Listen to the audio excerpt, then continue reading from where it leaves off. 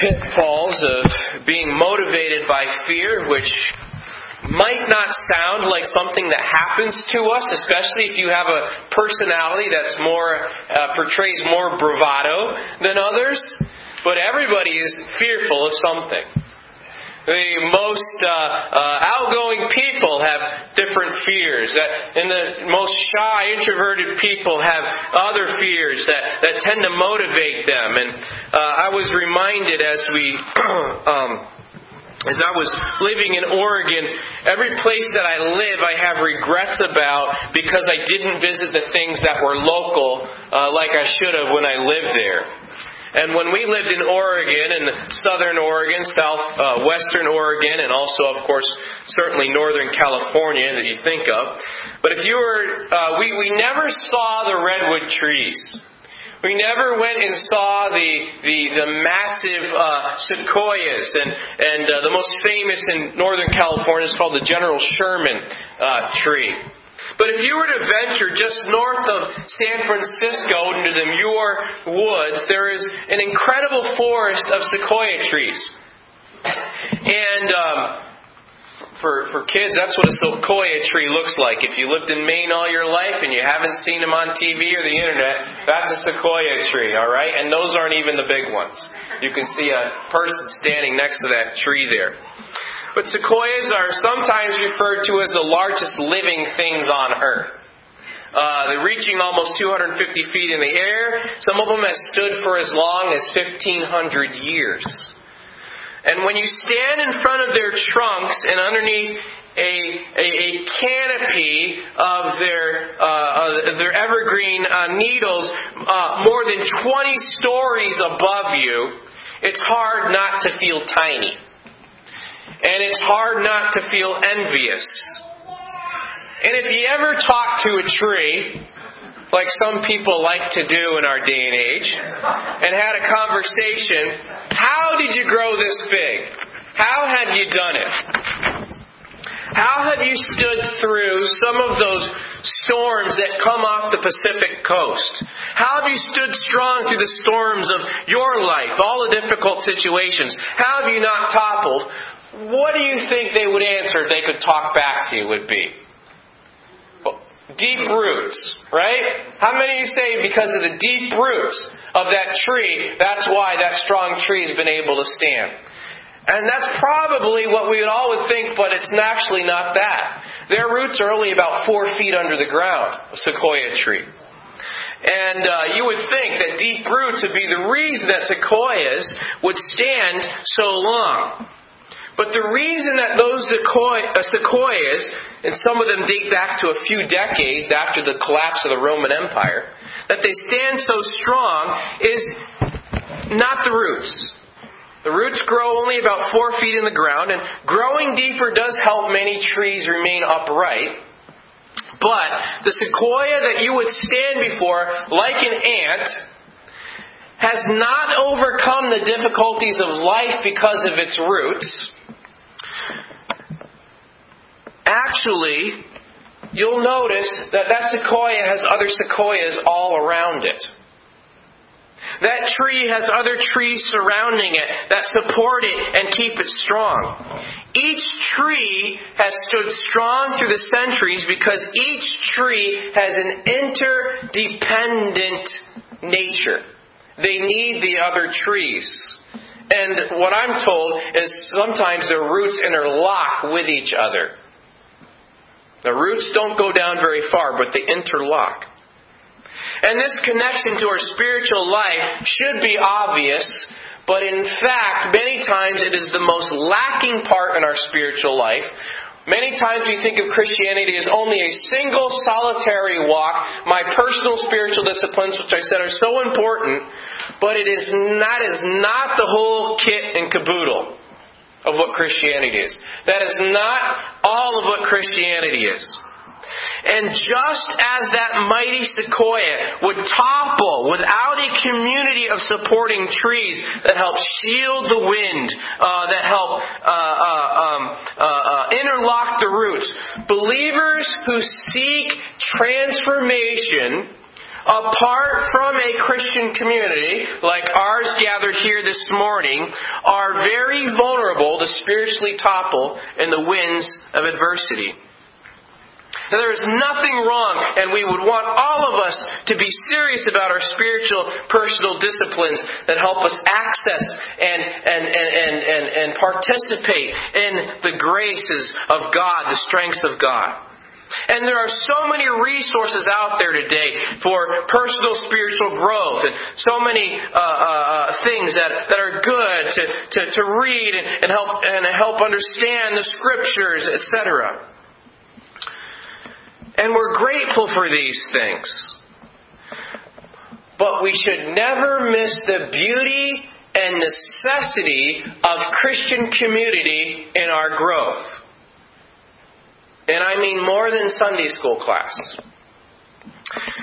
If community is ignored, these resources may fill minds, but we do not see the blind spots. We all can have tunnel vision. We all have things that we need other people to speak into our life and help see. And the community of Christ is a community that you cannot live without. And if you do live without, you are reaching a very small percentage of your potential in Christ. Community is not just one of those annoying consumer needs we need just because we're lonely. No. It is more than that. Community is about transformation. And in this passage in Hebrews chapter 12, he is all about seeing community being transformed. And Jesus understood this fact, did he not? He surrounded himself with 12 men and spent time with 12 men, and particularly 3 of those young men. And Jesus understood the power of investing lives into other lives. And in Hebrews chapter 12, verses 12 through 16, this comes on the heels of a passage that we looked at last Sunday where he has told us that don't despise the training of the Lord. Don't despise God's gymnasium for making you holy and godly. Don't look down on it, and also don't look down on it, but also don't take it lightly. Don't ignore it. And he quotes from Proverbs chapter 3 to remind us of that fact. And in chapter 12, verse 12, he says, "Wherefore," or therefore.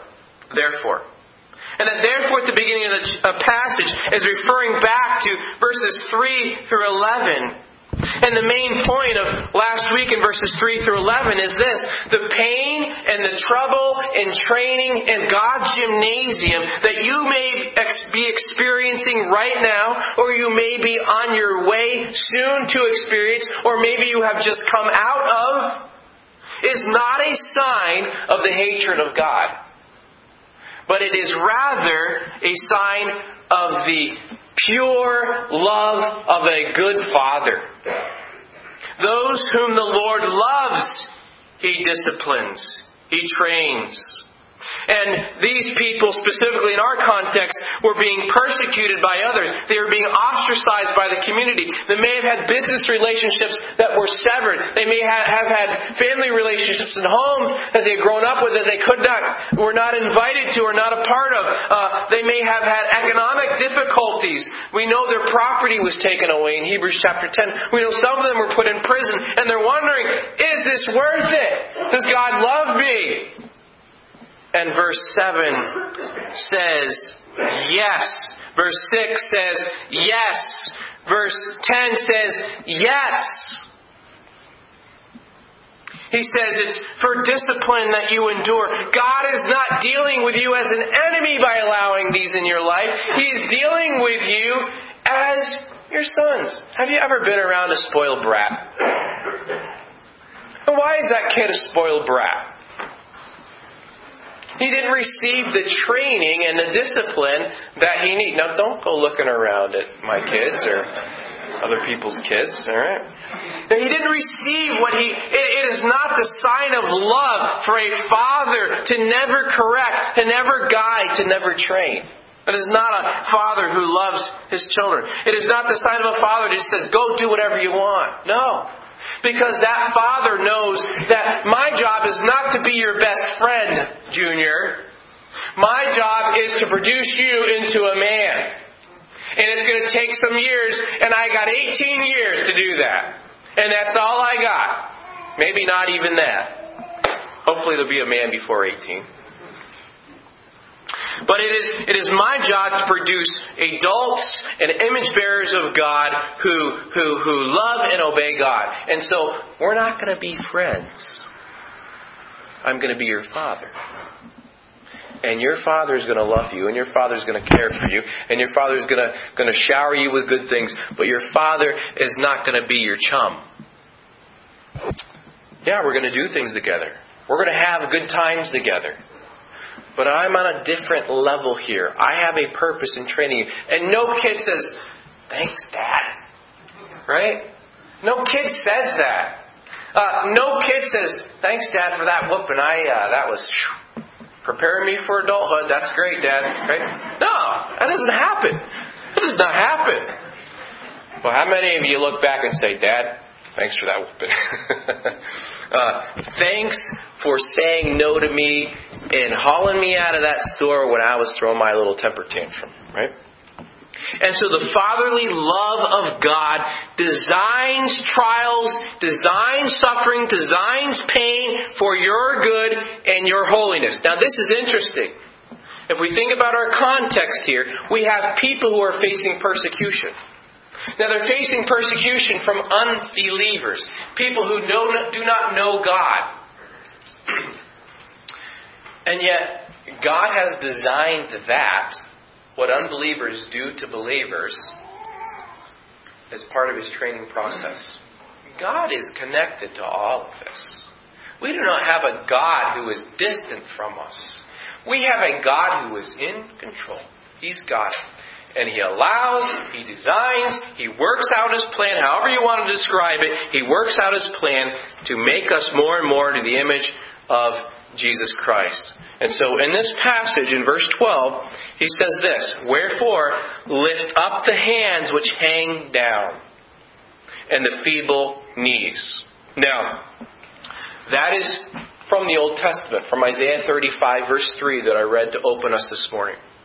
And the second part about straight paths is from Proverbs 4:26. And the idea here is picking up on this athletic picture. And verses 1 and 2 of Hebrews 12, talking about running the race.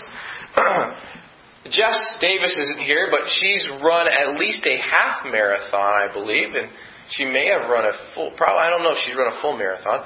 But some of you run 5Ks. I could do that as long as you tell me what that K, as long as I get to redefine what that K stands for. When you run, after a while, they say you can hit a wall in some of these long distance runs. I wouldn't know. And you just want to quit. And your body just starts to slow down, and your legs feel like jello and rubber. And those of you who played sports, you're running your suicides, your sprints, wind sprints. You know what that's like.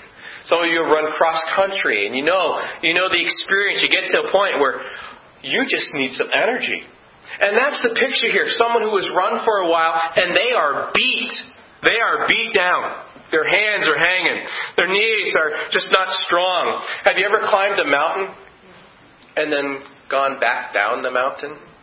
And so on the way back down, you got gravity and you got weak legs. And you're just like, all the way down, hoping that you don't fall. Climb Mount Monadnock at Christian summer camp when I was a kid every year, which is one of the highest peaks here in the New England area. Of course, Mount Washington is the highest. I remember being in third grade and walking back down that mountain and thinking, I can't stop myself. My legs were just going. I had no strength left. And that's the idea here. Drooping hands, weak knees. It's picturing low spirits. People who've been incapable of action through sheer exhaustion. And the idea here is you see them. And you lift up their hands. And you help their feeble knees. Somebody who's running and has feeble knees and has weak arms and drooping arms, they don't have anything left. Other people got to come by and help them. And I just want to show you something here that I thought was very interesting here. And the first part is fortify with the promises of God. Now, if He tells us to strengthen one another's knees, lift up the hands that hang down, He's not just saying, tell those people to just suck it up. Pull themselves up by their bootstraps. Tell them that, it's not that bad, they can handle it. No. These people are in heat. They are in pressure. They are under fire here. And so He wants the church to come alongside of them and strengthen them. Now, how does it happen? Well, it happens when we speak the truth of God to each other about the promises of God. Strengthen. Fortify. Your tongue, James says, has power to destroy. But it has incredible power to build up. And that's what the believer's tongue is supposed to do. It's supposed to build, to edify. Strengthen them with the promises of God. That doesn't mean we give these cliche answers, God's in control. Yes, He is. Yes, He is. Okay? There's nothing wrong with saying that. But be careful about some of those cliche things. Minister wisely the Word of God, the promises of God. Here. By the way, just as a cliche doesn't mean it's not true. So. But the words here are talking about encouraging one another. I came across this story here. Kara, you'll like this. This is from Minnesota. These are two cross-country runners. The little girl's in 8th grade. I think the larger girl there is a senior. And they are running a cross-country race. And this little girl, her legs would not run anymore. She kept falling to the ground. She couldn't get up. She kept falling to the ground. And everyone was passing her, and the rules are, in cross-country, you can't help the other person or you're disqualified. And people from the stand along the side couldn't help as well. But this girl, the older girl, saw her ahead of her, and she knew that she'd be disqualified if she helped, but that didn't matter. She was willing to make the sacrifice to help this little girl across the finish line. And they formed a lifelong friendship now. And this little clip here, next clip, shares a little bit of that story that you might find interesting. Reuel and Tracy would continue to struggle alone. You want to help them, but yet you know that if you go out to help them, they're automatically disqualified. I just wanted somebody to do something. Tracy's son is about to arrive. The mystery runner, to Tracy at least, is wearing the colors of Mountain Light. You're with me. I've got you, she told Gracie. Nothing better than that. So she's like, my angel letter. And Gracie's angel all but carried her across the finish. It was so thankful on her part. She didn't stop and look to somebody or listen to the people that were saying, don't touch her, don't touch her. It was like, she knew she saw somebody in trouble, and she made that decision to help her. And in doing so, her booze. I don't really remember deciding to do that. It just happened. Senior Leanna Blundgren, in her final high school race, was, like Gracie, disqualified. Especially her senior year, her last race. It just seemed like everything. I don't remember what place I was in the section meet last year. I don't remember what place I was in the section meet before that. But I remember this. Apologize for the audio not matching up with the video there. Would you hear the people in the background? Just crawl! Just crawl! Right? And that's not what the church is supposed to be like. Just crawl! You're down there. Come on, I did it! No. What that girl did was she sacrificed her last race of her senior year to come alongside and help that little one who needed help. She was on the opposite team too. She was on a different team. Yeah, opposite team. And she helped. And that's the point here. Listen. Sometimes people just need you to sit with them. and let them know that you are there with them.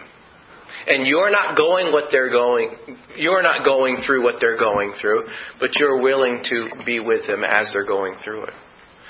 Sometimes people need the encouragement of the Word of God.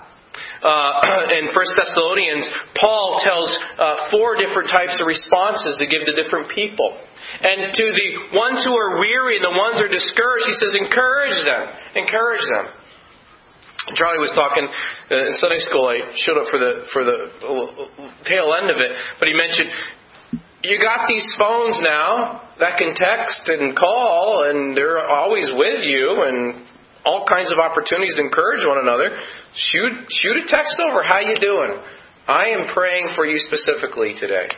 Ethan and I have had opportunities to, when he is struggling with something, he'll shoot me a text and say, "Pray for me. I need prayer for this." And we have opportunity to meet with each other often and weekly, and we say, "How you doing in your spiritual walk? Where have you seen your faith falter this week? And what do you think is behind that? What might be the idols or the lies that you're believing behind that?" And we confess that to each other. We pray for each other, and we think of applications and action steps to work through here. That's what the body of Christ is to be. We're not living on an island in isolation here. We're all in this together. And don't you want to get to heaven arm in arm together, linked together? Amen. And that's what this is all about in Hebrews chapter 12. And some of us need to break the cultural norms in our area of being private people and being scared to open up and get some friends. And encourage one another. And meet for breakfast over 1 Peter chapter 1 verses 1 through 4. Or meet for breakfast and just say, "How can I pray for you?" Or whatever it might be. Work it out. But break out of our shells here. And I am just as much an introvert as many of you. Even though it might not look like it because I'm up in front of you. But God had to change me to do that. And it is not natural for us to like to live secluded private lives to say, "Help! I need help." But it is one of the most godly things you can do because it declares that you do need help and you are not the king, but you serve a good king who can provide help. And you know how He provides that help? He does it through His people.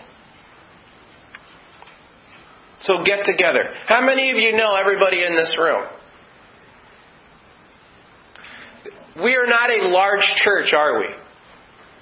I looked on the list of folks that attend here generally on a Sunday, about 113 people. I counted that are usually regularly and coming here, and 56 of those people that I counted were people who have come in the last 5 years or less.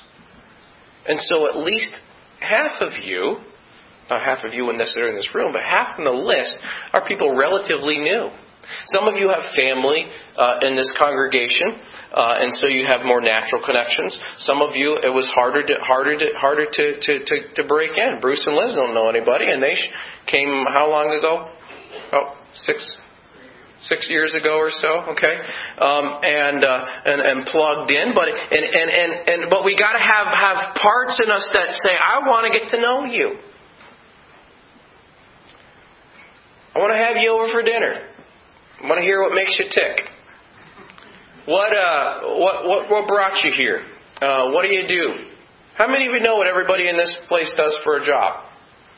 I mean, that's just common conversational thing, right? But yet we have to connect, and that's the point here, is we have to be able to do that. If we're going to obey God in this passage, we have to be able to know each other.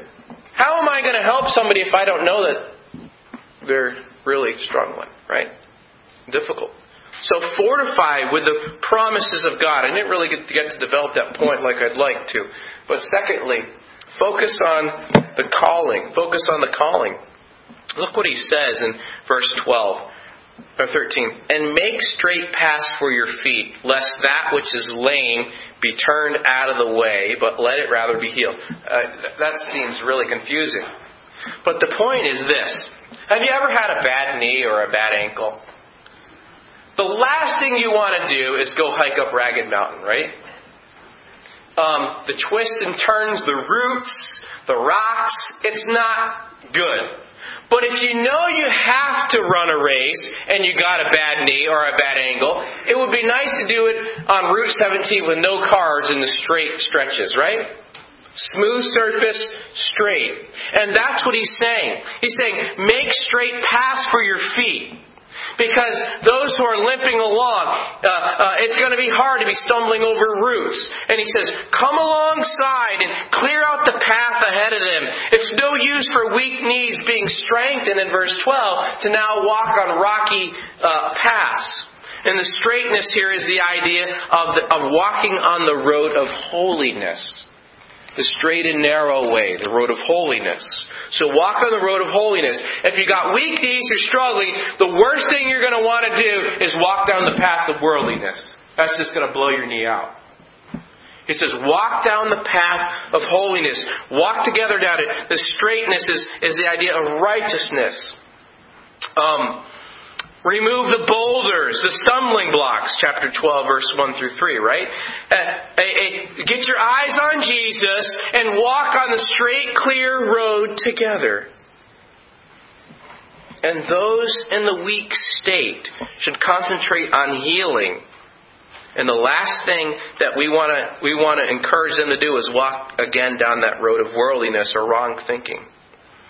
And the picture here is of a lame man who's putting his disabled leg completely out of joint because of the unnecessary roughness of the path.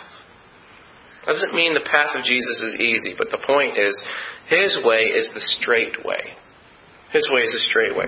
I'll show you this picture here of Scotland. See that road there? They have an interesting way of building highways in Scotland. If they come up to a natural obstacle, they don't do what Americans did, burrowing through the Rocky Mountains for train tunnels and blowing up obstacles. You know what they do? They build the road around it. And if you get car sick, you would get car sick in Scotland because the roads are very curvy, like in Maine. There's a lot of Scotch-Irish in Maine, so maybe that's part of the problem. I'm Scottish, by the way. Once in a while you get to a long straight road that will go through an obstacle in the way. And if there's a hill in that road, they might have cut through it and the road will go straight. And when you get to that road, you know that the Scots didn't build that road.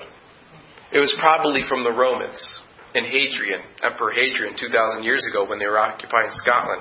And the Scots just came along and just paved over it.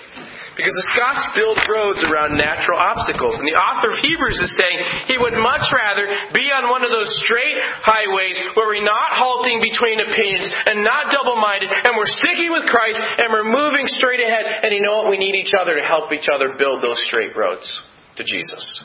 To get our focus, chapter 12, verses 1 and 2, back on Jesus. And thirdly, find the purpose of the Father's training. Find the purpose of the Father's training. Verse 14. Follow peace with all men and holiness, without which no man shall see the Lord.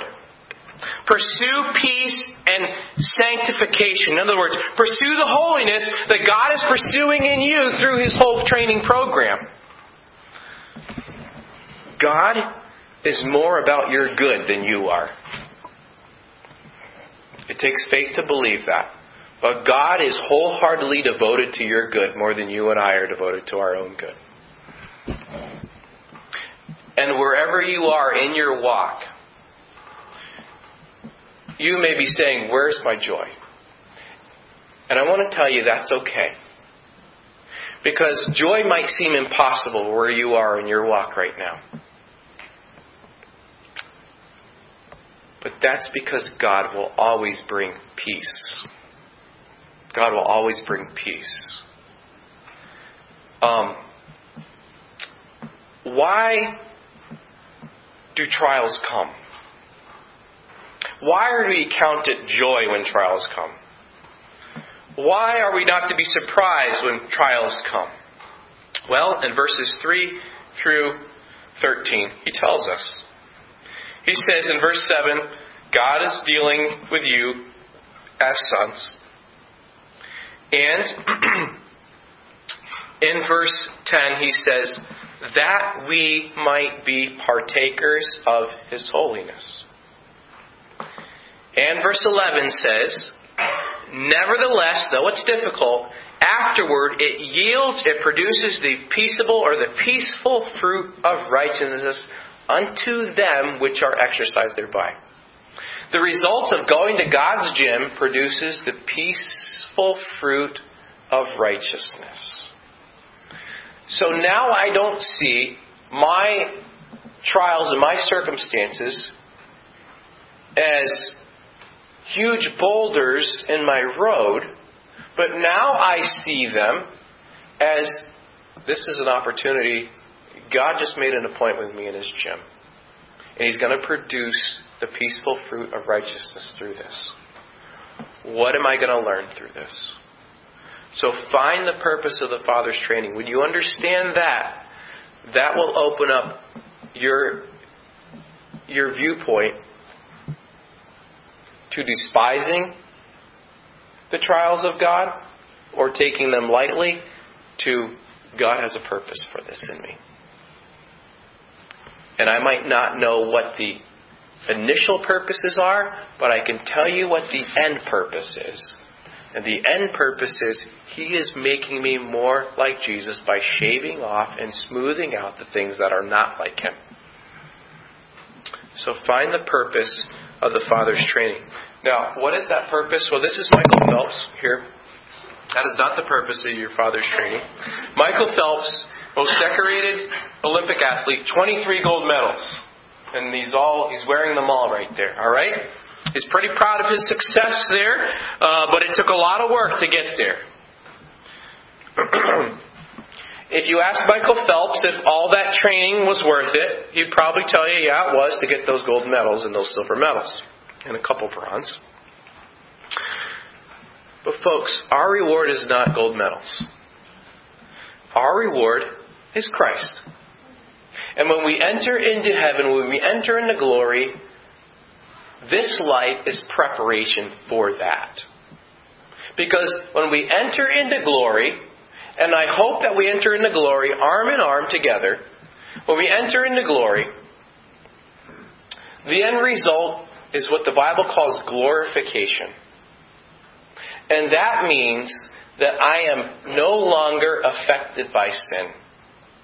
And I am not just declared righteous, I have been made perfectly and totally righteous.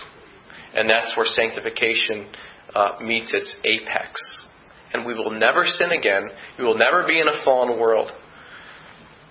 And we share in Christ's glory. If you understand that goal, maybe you can work through the process a little bit. For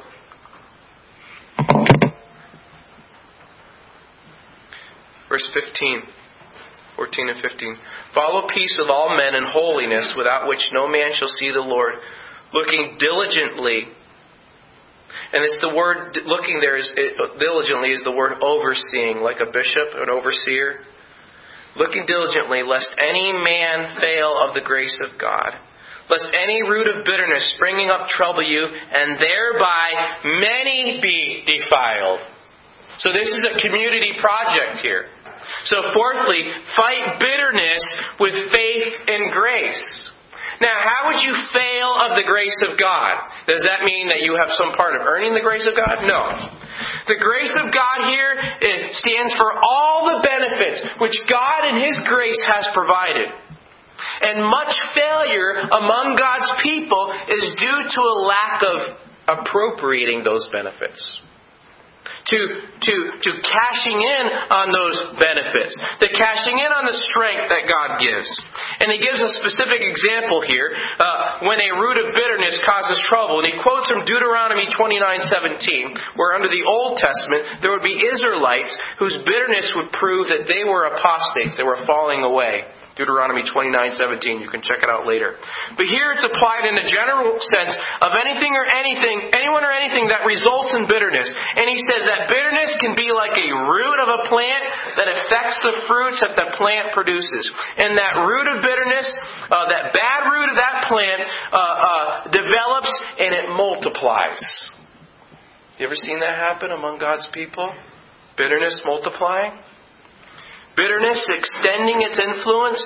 And listen, bitterness always corrupts, it always spoils, it always destroys. It always does. That same word, defiled, is used in Titus 1:15 to describe false teachers and unbelievers whose minds and consciences are to be corrupt. And how do you know if you're bitter? Here's a big neon light. You have a critical spirit. You have a critical spirit. You are quick to look. You're more like a fly than a bee.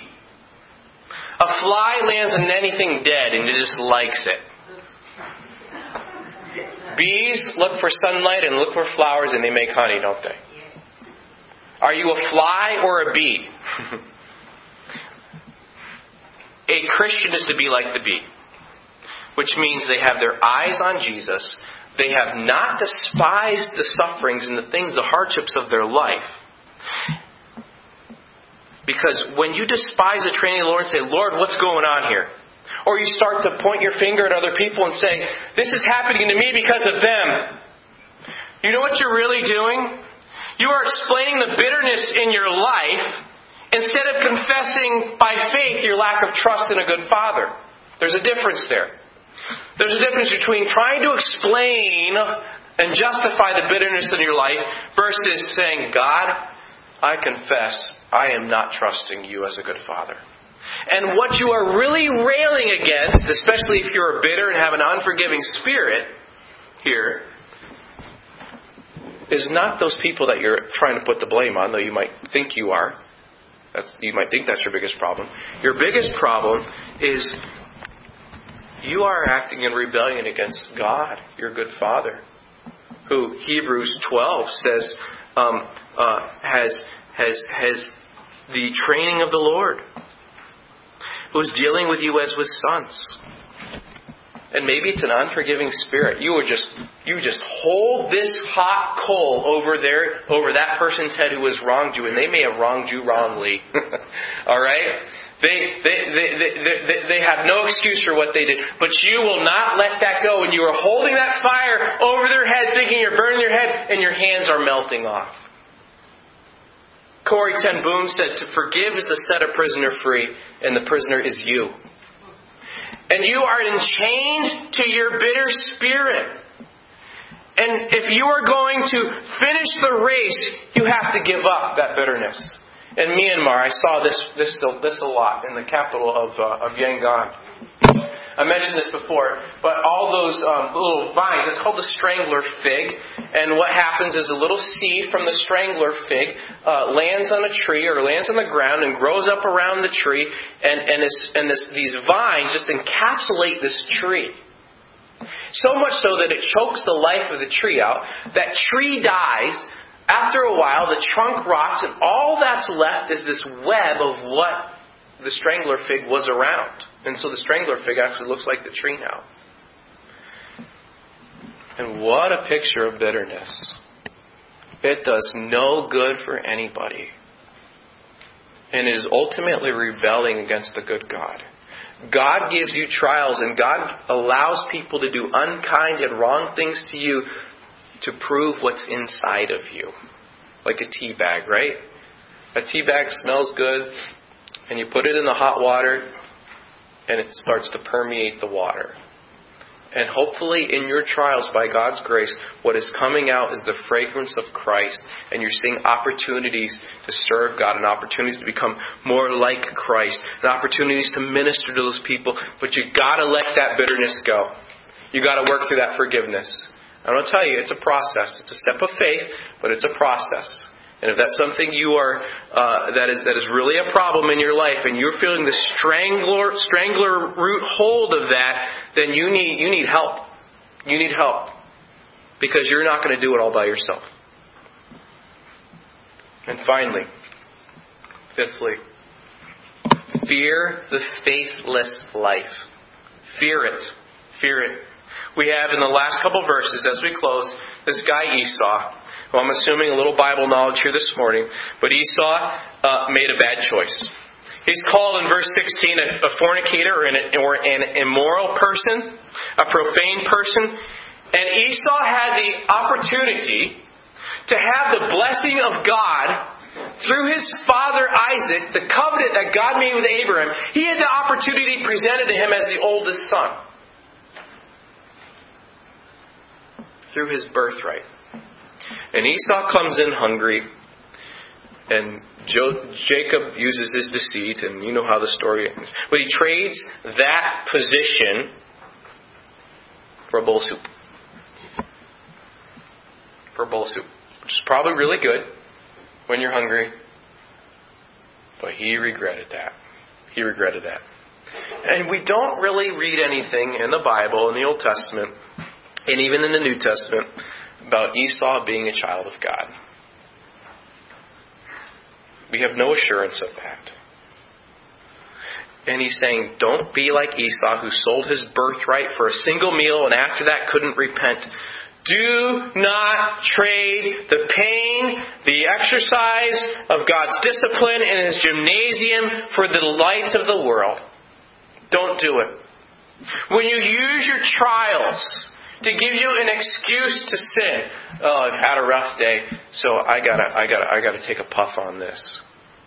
Or I've had a hard time and I need some comfort, I need some relief, and so I'm going to look at things on the internet that I know I shouldn't look at. Or I'm having trouble with my spouse, so it would make good sense for me to find some affirmation from someone online of the opposite gender who would give me what my spouse isn't giving me. Like, that's going to help, right? Do not use your trials to give you an excuse to sin. If you do that, you are on a dangerous path of unbelief, and you are trading what God desires to produce in you, the full image of Jesus, for your belly. And aren't you thankful for people like Moses, who Hebrews 11 says had an opportunity to have all the riches of Egypt, and he could have justified that very easily, couldn't he? I'm the adopted daughter of the Pharaoh of Egypt. I'm the adopted son of the daughter of Pharaoh. He could have had any excuse, but it says he esteemed or he valued the reproach of Christ far greater than those treasures. And folks, if this is a pattern, you may be a person who is faithless. That may be the summary of your life on your gravestone. And that is a fearful thing. And he's giving a severe warning to warn of that. Those who never were truly had a heart that was alive and born again in faith. It is a lie that our society tells us that you could be happy in your own self and your own circumstances apart from Christ. It is a lie. And that's why this passage is here for us. To walk through this together. To come alongside the ones who are lame. The ones who are feeble. The ones who are whose hands hang down. And also to examine our own hearts. And to exhort ourselves to not have a hard heart of unbelief like chapter 3 talks about. Over and over through this book, he gives warnings to the community of Jesus to make sure that what they have in them is real faith.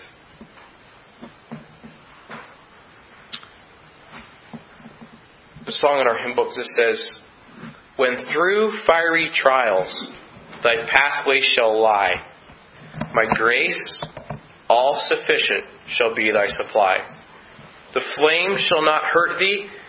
I only design thy dross," which is your impurities, "to consume, and thy gold to refine." In other words, the flames are not there to hurt you. They are designed to burn up the impurities in you, to produce you as pure, fine gold. Now I wove in this because I think it's a part of the point of the passage, that we need to be people who are not disconnected from each other, but are running together in this fight. We need to move beyond sitting in pews and rows to sitting in circles.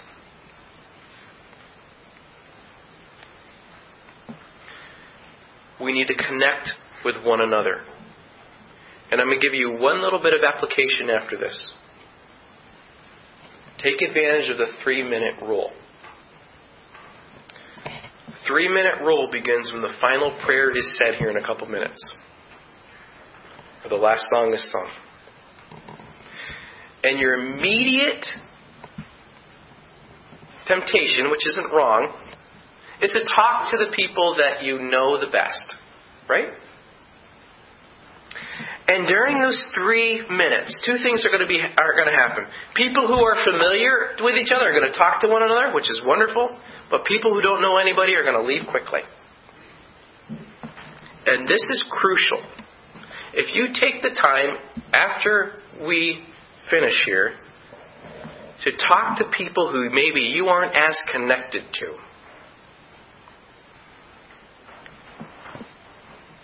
you are participating here in the beginning stages of God's desire of us as a church to be the church to one another.